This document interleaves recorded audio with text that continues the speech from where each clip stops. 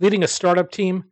Whether you're delivering a sugar rush, stocking coffee, or getting a regular delivery of snacks, Office Depot has solutions that fit every startup culture, from getting those first business cards and stationery to ordering fleece pullovers with your new logo. To learn how Office Depot and the California Technology Council have partnered to bring you savings on all of these startup essentials and more, go to californiatechnology.org/member benefits. I'm Daniel Levine, and this is the Bio Report.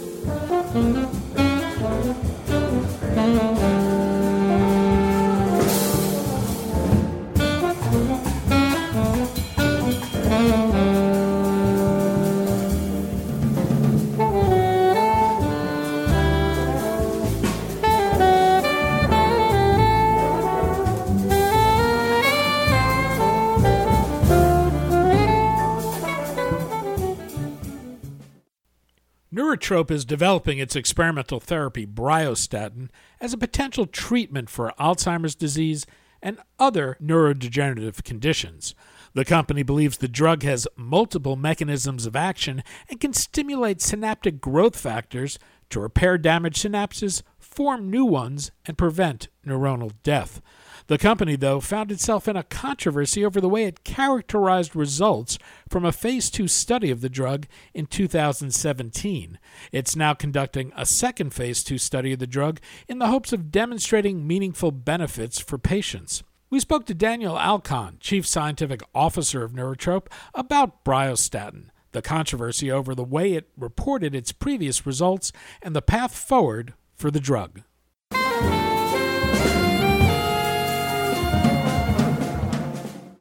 Dan, thanks for joining us. It's a pleasure. We're going to talk about neurodegenerative disease, Neurotrope, and the company's experimental therapy, bryostatin. Let's start with Alzheimer's disease, though. I think most listeners will be familiar with the condition, but perhaps you can talk about the need. What's the therapeutic landscape today, and how much of a medical need does this represent? Well, it's a huge unmet medical need. Today, there is no drug that has been approved by the FDA to treat the underlying disease or to stop its progression, which defines the reason for desperation on part of so many families. There are 3 or 4 drugs that are approved for symptomatic relief. Those are usually temporary and don't work for everyone.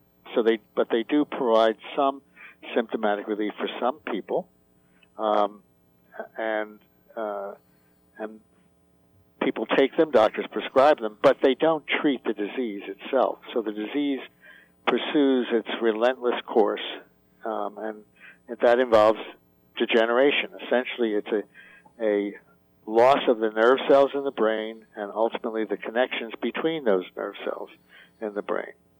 You may know that there are trillions of connections in the brain and maybe about 100 billion neurons. So it's a vastly complex system, a miraculous one. But unfortunately, it degenerates in this disease, which afflicts about 5.5 million people in just the United States alone. I've come to think of Alzheimer's disease as the place where Phase 3 programs go to die. Time and again, experimental therapies that have shown promise in earlier stages of clinical testing have failed in late-stage testing. What does this suggest about our understanding of the mechanism of the disease and the way drug makers have gone about targeting it? Well, it is, of course, an extremely difficult challenge.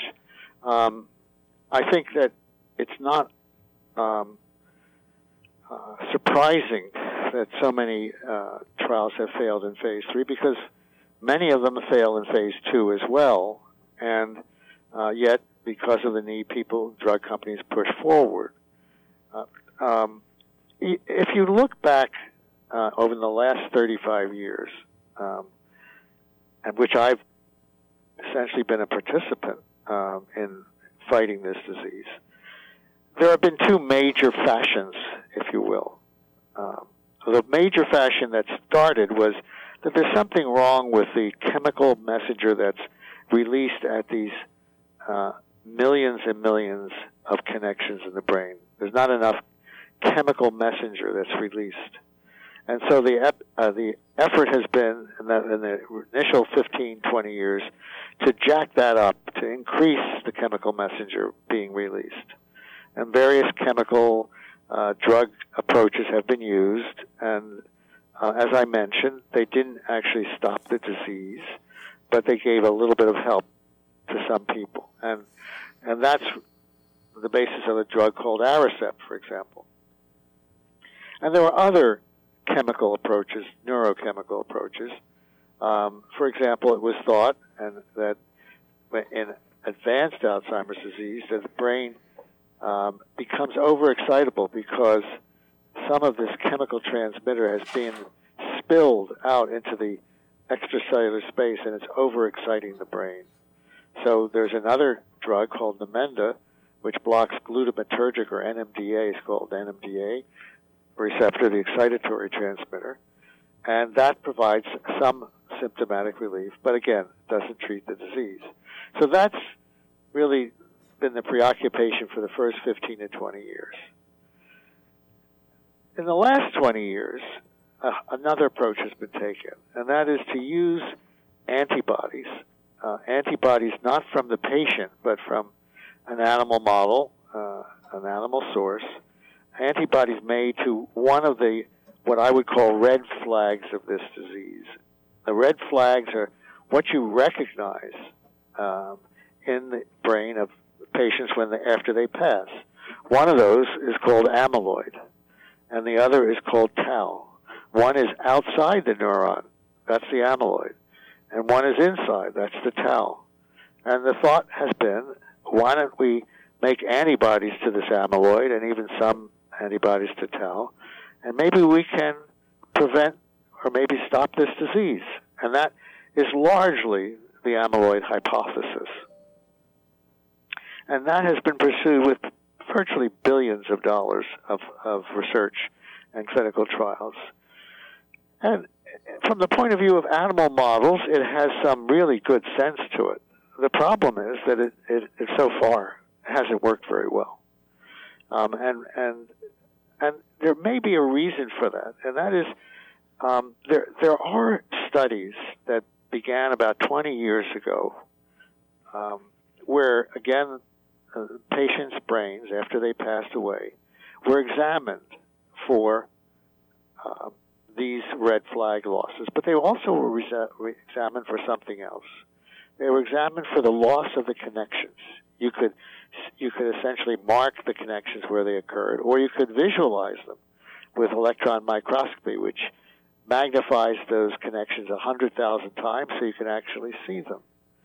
And when, for example, Bob Terry and his team at the University of California, San Diego, first published one of the major studies, they tried to correlate the loss of the red flag called amyloid with the cognitive deficits that the patients experienced in life. And the correlation was very poor. They tried to correlate tau, this intracellular red flag, and the correlation was very poor. But then when they correlated synapses, or the connections, and how many were lost with the cognitive deficits, it was a very good correlation. So it seemed that the more synapses you lost, the more cognitive deficits the patients experienced. That study has been repeated by several groups around the country. One particularly good one was done at Hopkins, where they used electron microscopy and counted the synapses in the patients' brains in Alzheimer's and controls, and they could see that this cognitive deficit relationship was followed in their study. And then other studies by a team at University of Rochester did the same thing. So there were maybe 5 or 6 major studies that all indicated that it didn't matter how many amyloid plaques you have and how many tau you had, deposits you had. as far as your cognitive deficits go. What mattered was how many synapses you had. And if you lost synapses, which is what happens in Alzheimer's disease, then you lost cognitive function. Probably the very best study that was done on this was done by a man by the name of Clive Holmes in London. And he obtained the samples from a study that J&J and I think Pfizer and Elan Pharmaceuticals all collaborated on. It was another antibody study to amyloid. And he examined, again, at autopsy, the presence of the amyloid plaques. And with those antibodies that had been used to treat the patients, the amyloid plaques were indeed disappearing. They were gone. But if he looked at the cognitive function of those patients, the loss of the amyloid plaques had no relationship to any cognitive benefit in the patients. So there was this, what I would call a disjunction between the red flags amyloid and cognitive function.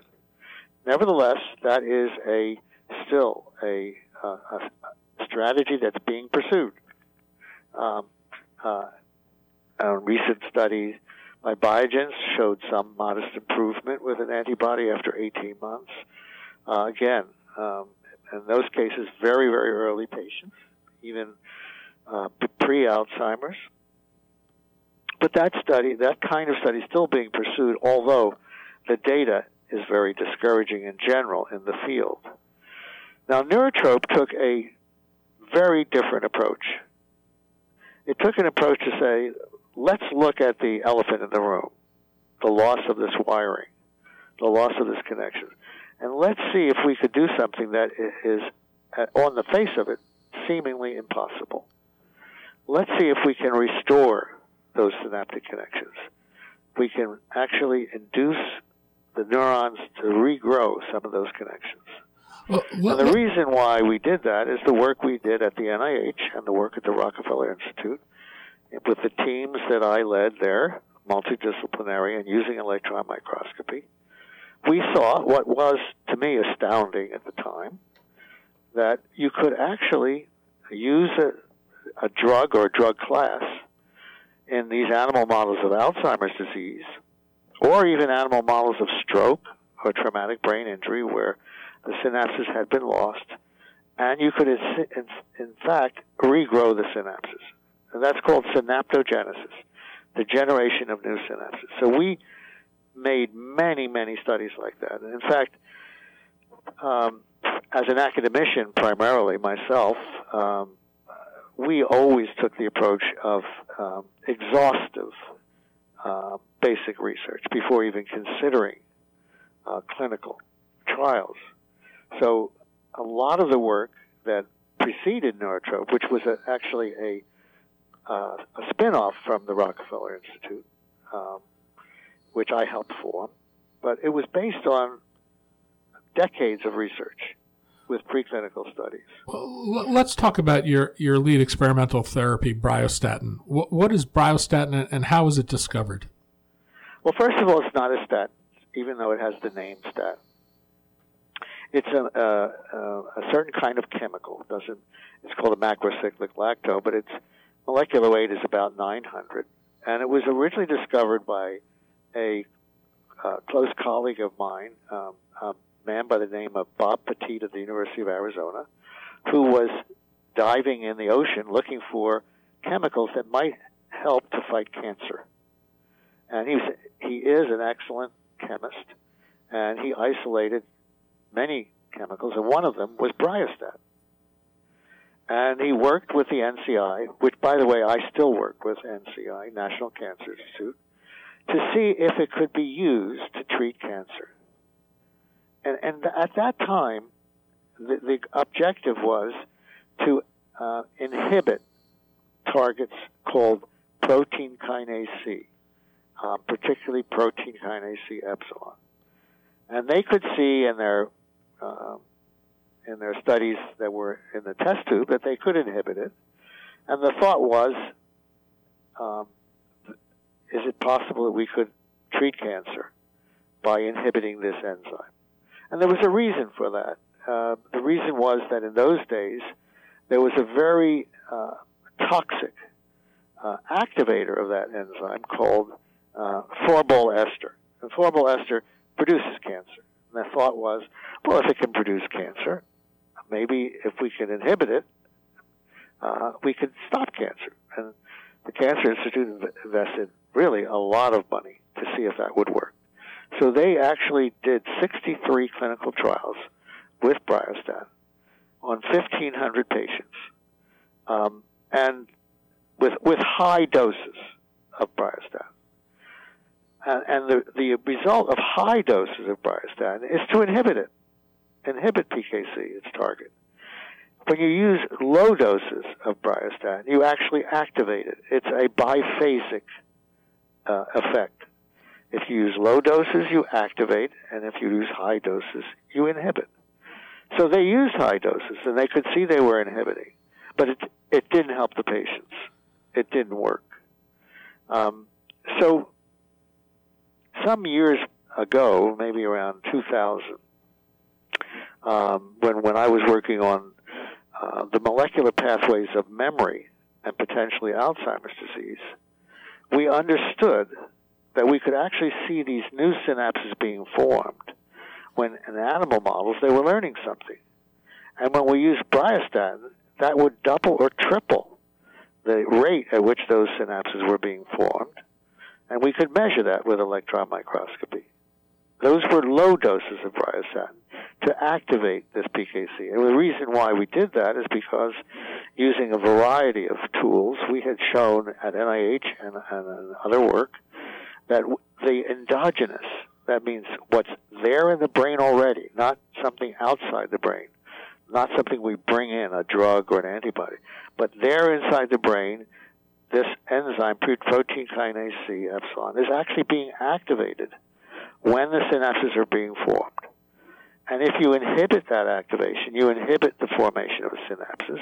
If you activate it, you can activate the number of synapses are formed, and you can activate learning and memory in normal animals, in a whole variety of normal animals. So the thought was, when we saw this, maybe we could actually help patients who were losing the synapses. And after all, Alzheimer's disease is the paradigmatic disease of memory. And why do I say that? And that's because the first symptom of Alzheimer's disease can be, it doesn't have to be, the loss of recent memory.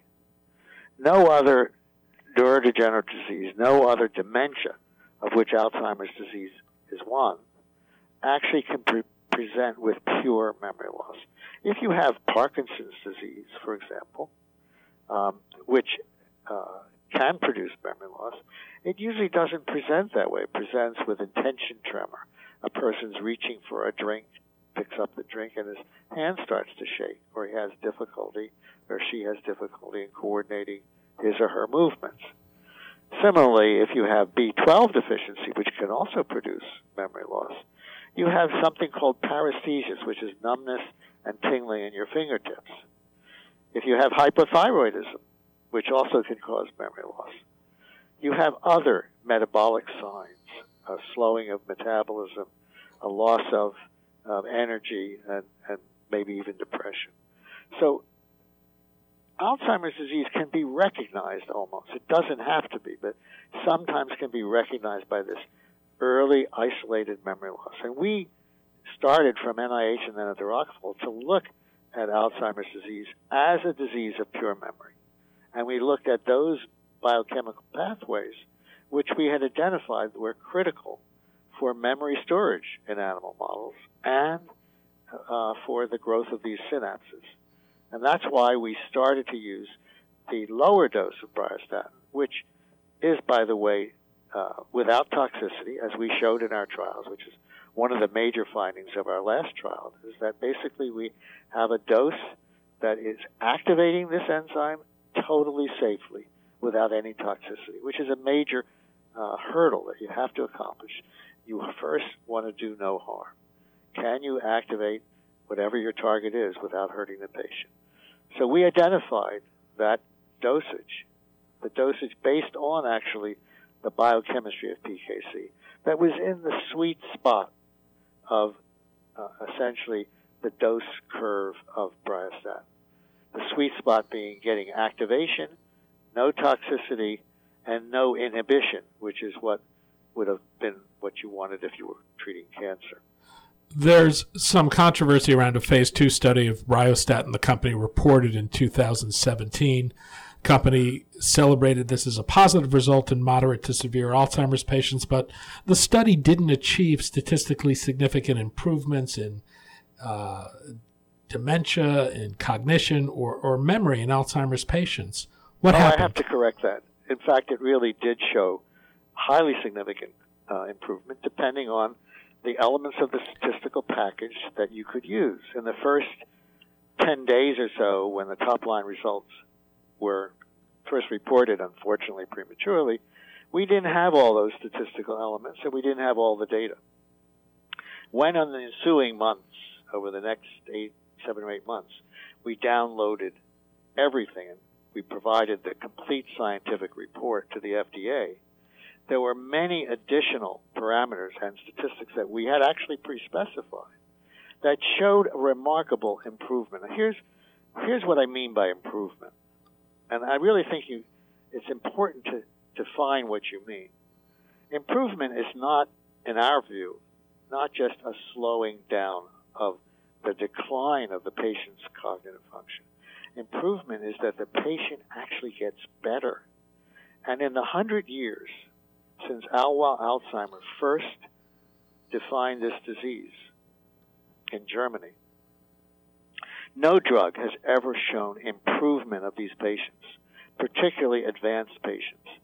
And Neurotrope purposely went after the most advanced patients, a group of patients which virtually the industry is avoiding now almost entirely. The reason being that their failures have shown that it doesn't work to use antibodies or neurochemical approaches in advanced Alzheimer's. We started with compassionate use patients, which have been described in publications, who were very advanced, and we measured very significant improvement in each of those trials. So what do I mean by that? We started with our first patient, Sir John Templeton, who started the Templeton Funds. John's family came to me, including his son, who was a physician, after spending a number of... I'm sorry to cut you. I want to go back to the results, though. What were the results from a statistically significant point that showed this drug worked? Well, let's talk about it. If you look at something called the severe impairment battery, which is the metric of choice for advanced Alzheimer patients, and you looked over a period of 15 weeks, you could see the patient's measures of SIB steadily improving until they reached 13 or 15 weeks, significantly above their baseline before they even started. That was statistically significant. How many points of improvement did it show? Pardon? How many points of improvement did it show? We measured SIB first at 5 weeks, 9 weeks, 13 weeks, and 15 weeks. And the last dose the last measure we looked at was 30 days after all drug had been finished. So this improvement persisted, and again, never seen before with any drug, 30 days after all treatment had stopped. Now that point, that 30 days after, wasn't even in the first disclosure because we didn't have it yet. And it was probably a big mistake to release data without having downloaded all the data. But there were other things that you should... Well, hold on. The numbers I've seen, though, reported a 2.6 improvement at 3 months. Is that incorrect? Oh, that's because of the standard of care therapy called Namenda was not accounted for. In our statistical analysis plan, we pre-specified, and that's really important in doing these trials to arrive at believable statistics. You have to go by the pre-specified statistics. We pre-specified that the standard of care therapy should be checked as a potential blocking or interaction effect with the drug you're using. The standard of care therapy that we accepted all patients. It was called an all-comers trial. So most of the patients that we accepted were either on Aricept, the one I mentioned about enhancing the chemical transmitter, or Namenda, or a glutamate blocker.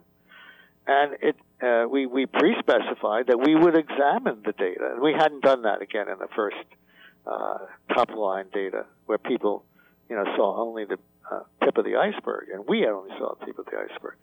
We hadn't had a chance to check that, but it was pre-specified. And when we checked it, the Aricept didn't do anything, didn't have any impact on it.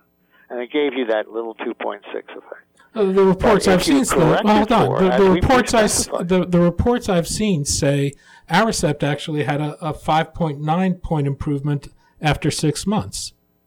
I don't know what report you're talking about. Is it Dan? Sorry, what report are you talking about? There was a report in thestreet.com at the time of your study results that made the case that you reported a 2.6 point improvement at 3 months of bryostatin.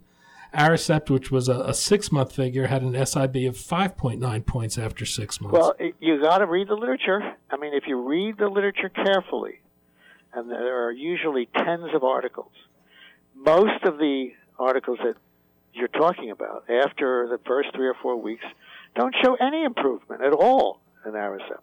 By the way, in our study, what we did, we were very careful because we wanted to make this a rigorous study. We only took patients who were stabilized on whatever baseline therapy they were for at least 3 months. They were on a baseline level, whether it was Namenda or Aricept. They were stabilized. And the abundant literature that is replicated, shows that there's no persistent benefit from Aricept or Namenda. There's none. I'm not really arguing there is. What I'm saying is it still outperformed bryostatin in that study. No, not at all. I'm trying to explain that we saw an improvement, sustained improvement, after beginning week 13 into 30 days afterwards, that was at the level of 6.5 or more points above the baseline.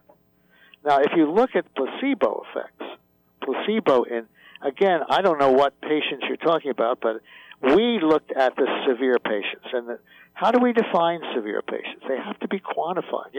Every statement you make has to be firmly anchored in data and in numbers. So, for example, when we say that we're the only company virtually that's really going after the severe patients, what do we mean? It means we give them something called a mini mental status exam.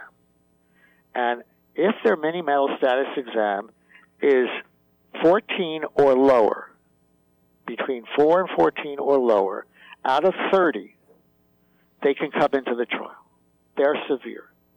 Most trials go much, much higher than that. And if you look at, for example, a company like Biogen, looking at recent data, they're looking at people who actually, most of them, don't even have Alzheimer's. They have mild cognitive impairment. So you really have to define what patients you're talking about. We're talking about severe patients. The severe patients, when treated with Aricept, don't improve. When they're treated with Namenda, they actually slowed their decline a little bit for 3 or 4 months. In the case with bryostatin, using 3 or 4 different statistical measures, using the help of the professor of biostatistics at Harvard, Lee J. Way, who was chairman there for many years, and a professor at Hopkins named Rick Thompson as our advisors, making sure we were doing things exactly as would be acceptable. When they used 2 or 3 different tests, they found highly significant differences. And one of those differences, for example, something called a trend analysis, which actually looks at the relationship between the benefit of the SIB of the patient and the dosage. So you can actually create a mathematical relationship. Does the patient get better as the dosing increases? I want to tell you something. Very few drugs ever show that, but we showed it. And the statistics, if you look at you showed that in a statistically significant way. Did you look at the recent paper that was published? No, I haven't. But let me ask you this: you're saying you demonstrated that improvement in a statistically significant way at the .001 level.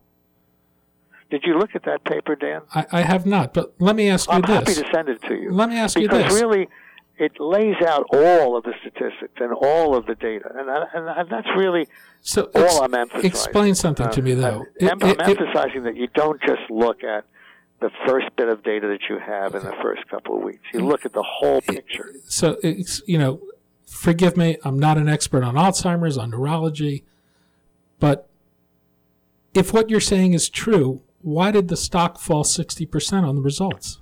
I just told you that we made the mistake of releasing some information after only 10% of the data. And, unfortunately, I don't know how it is in many clinical fields, but unfortunately, when stock analysts and stock, review sheets look at something, they often don't see the whole picture. And it's important, at least, and this is why, for example, the J.P. Morgan conference call that we had about a week ago, where we had two of the world-leading experts, Dr. Marwan Sabat and Dr. Marty Farlow, being in a discussion with J.P. Morgan's Corey Asimov in an hour-long call, referred to the data that we had. Now, this is after they had the benefit of a full review of the paper. They referred to it as highly promising and very exciting, and they analyzed the whole thing in their discussion. So those people are experts in the field. They're not just neurology experts. They're clinical trial Alzheimer experts.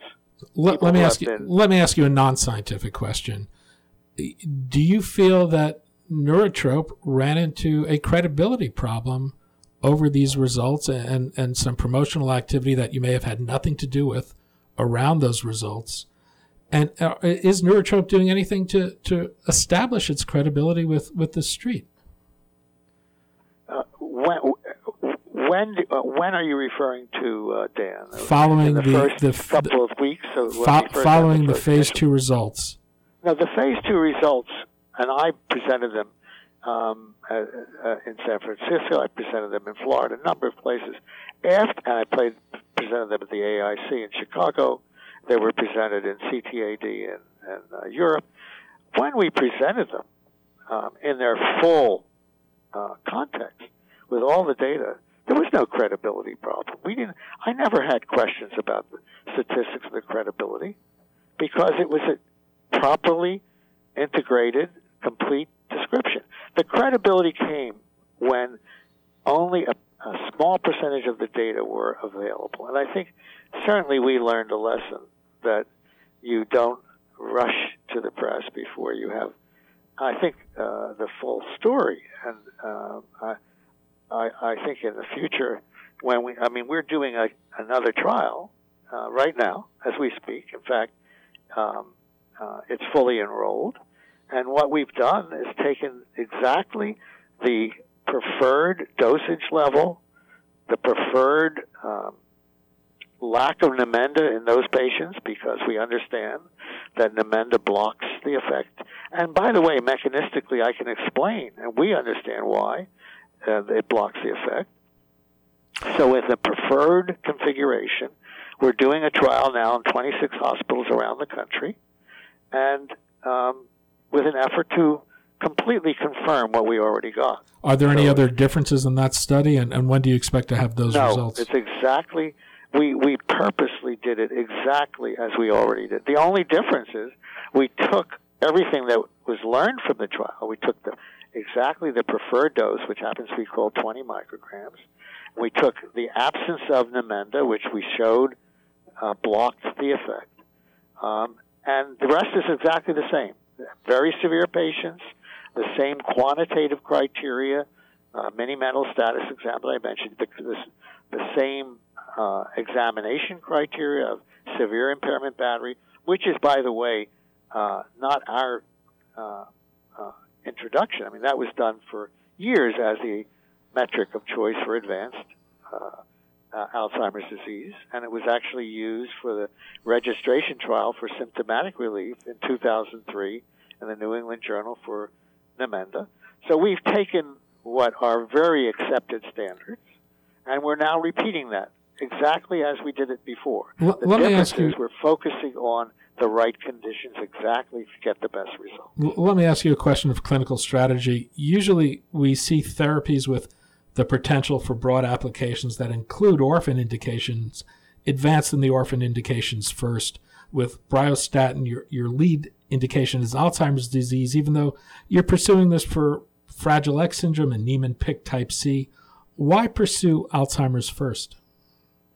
You know, if you have a retrospectoscope and you have the benefit of that, in retrospect, we might have taken another disease. Alzheimer's is certainly a big challenge.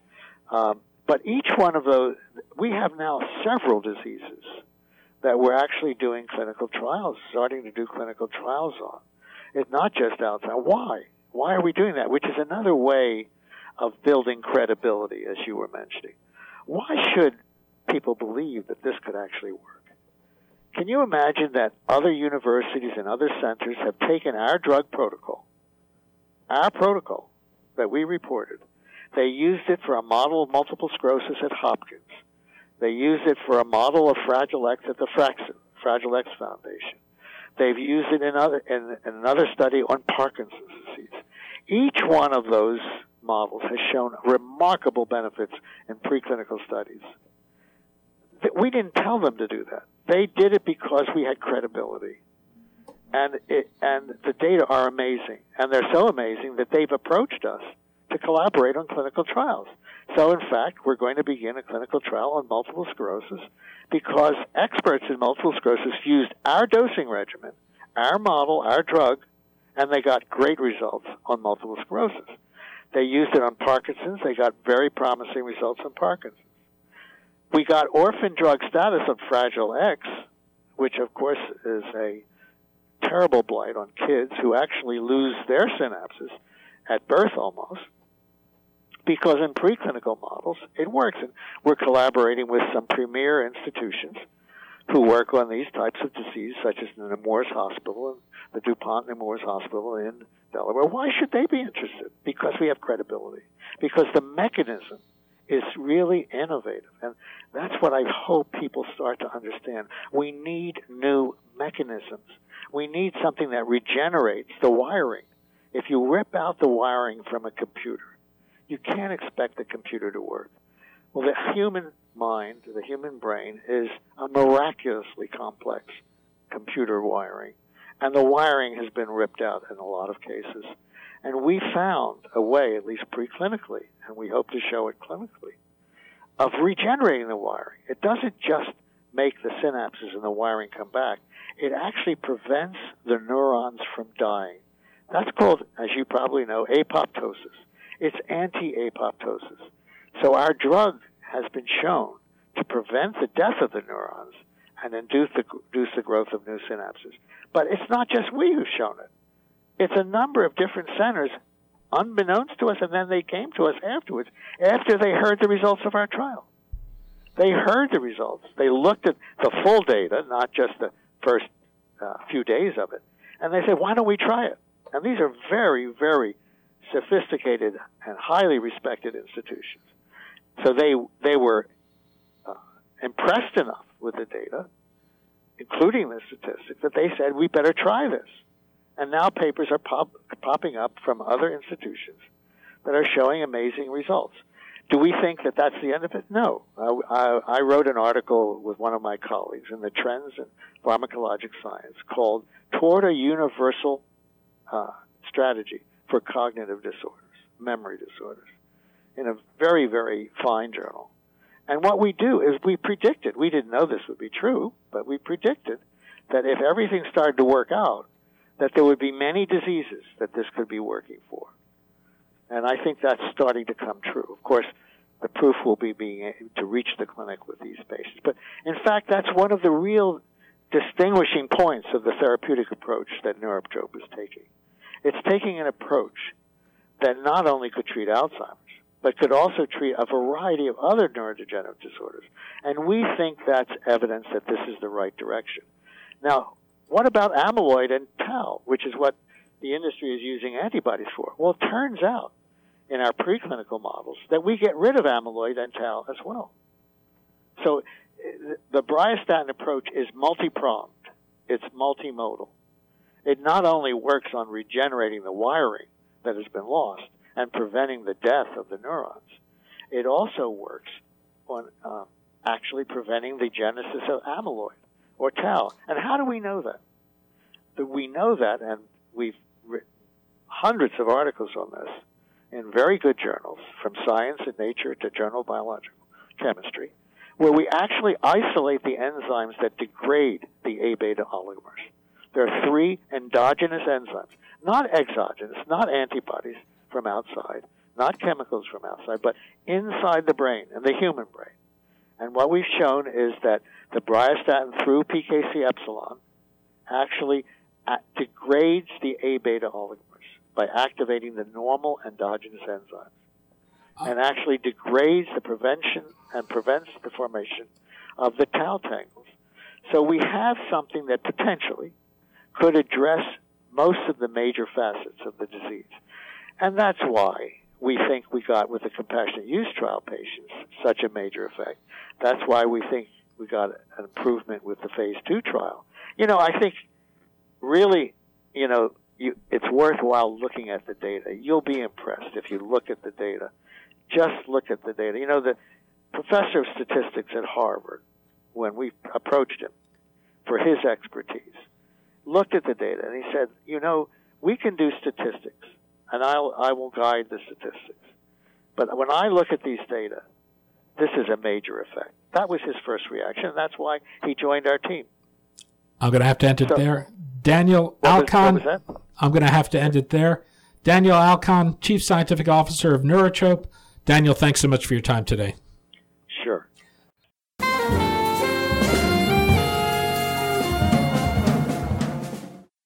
Thanks for listening. The Bio Report is a production of the Levine Media Group. To automatically download this podcast each week, subscribe to our RSS feed or through iTunes or other podcast manager. To join our mailing list, go to levinemediagroup.com. We'd love to hear from you. If you want to drop us a line or are interested in sponsoring this podcast, send an email to danny@levinemediagroup.com. Special thanks to Jonah Levine, who composed our theme music, and the Jonah Levine Collective, which performs it.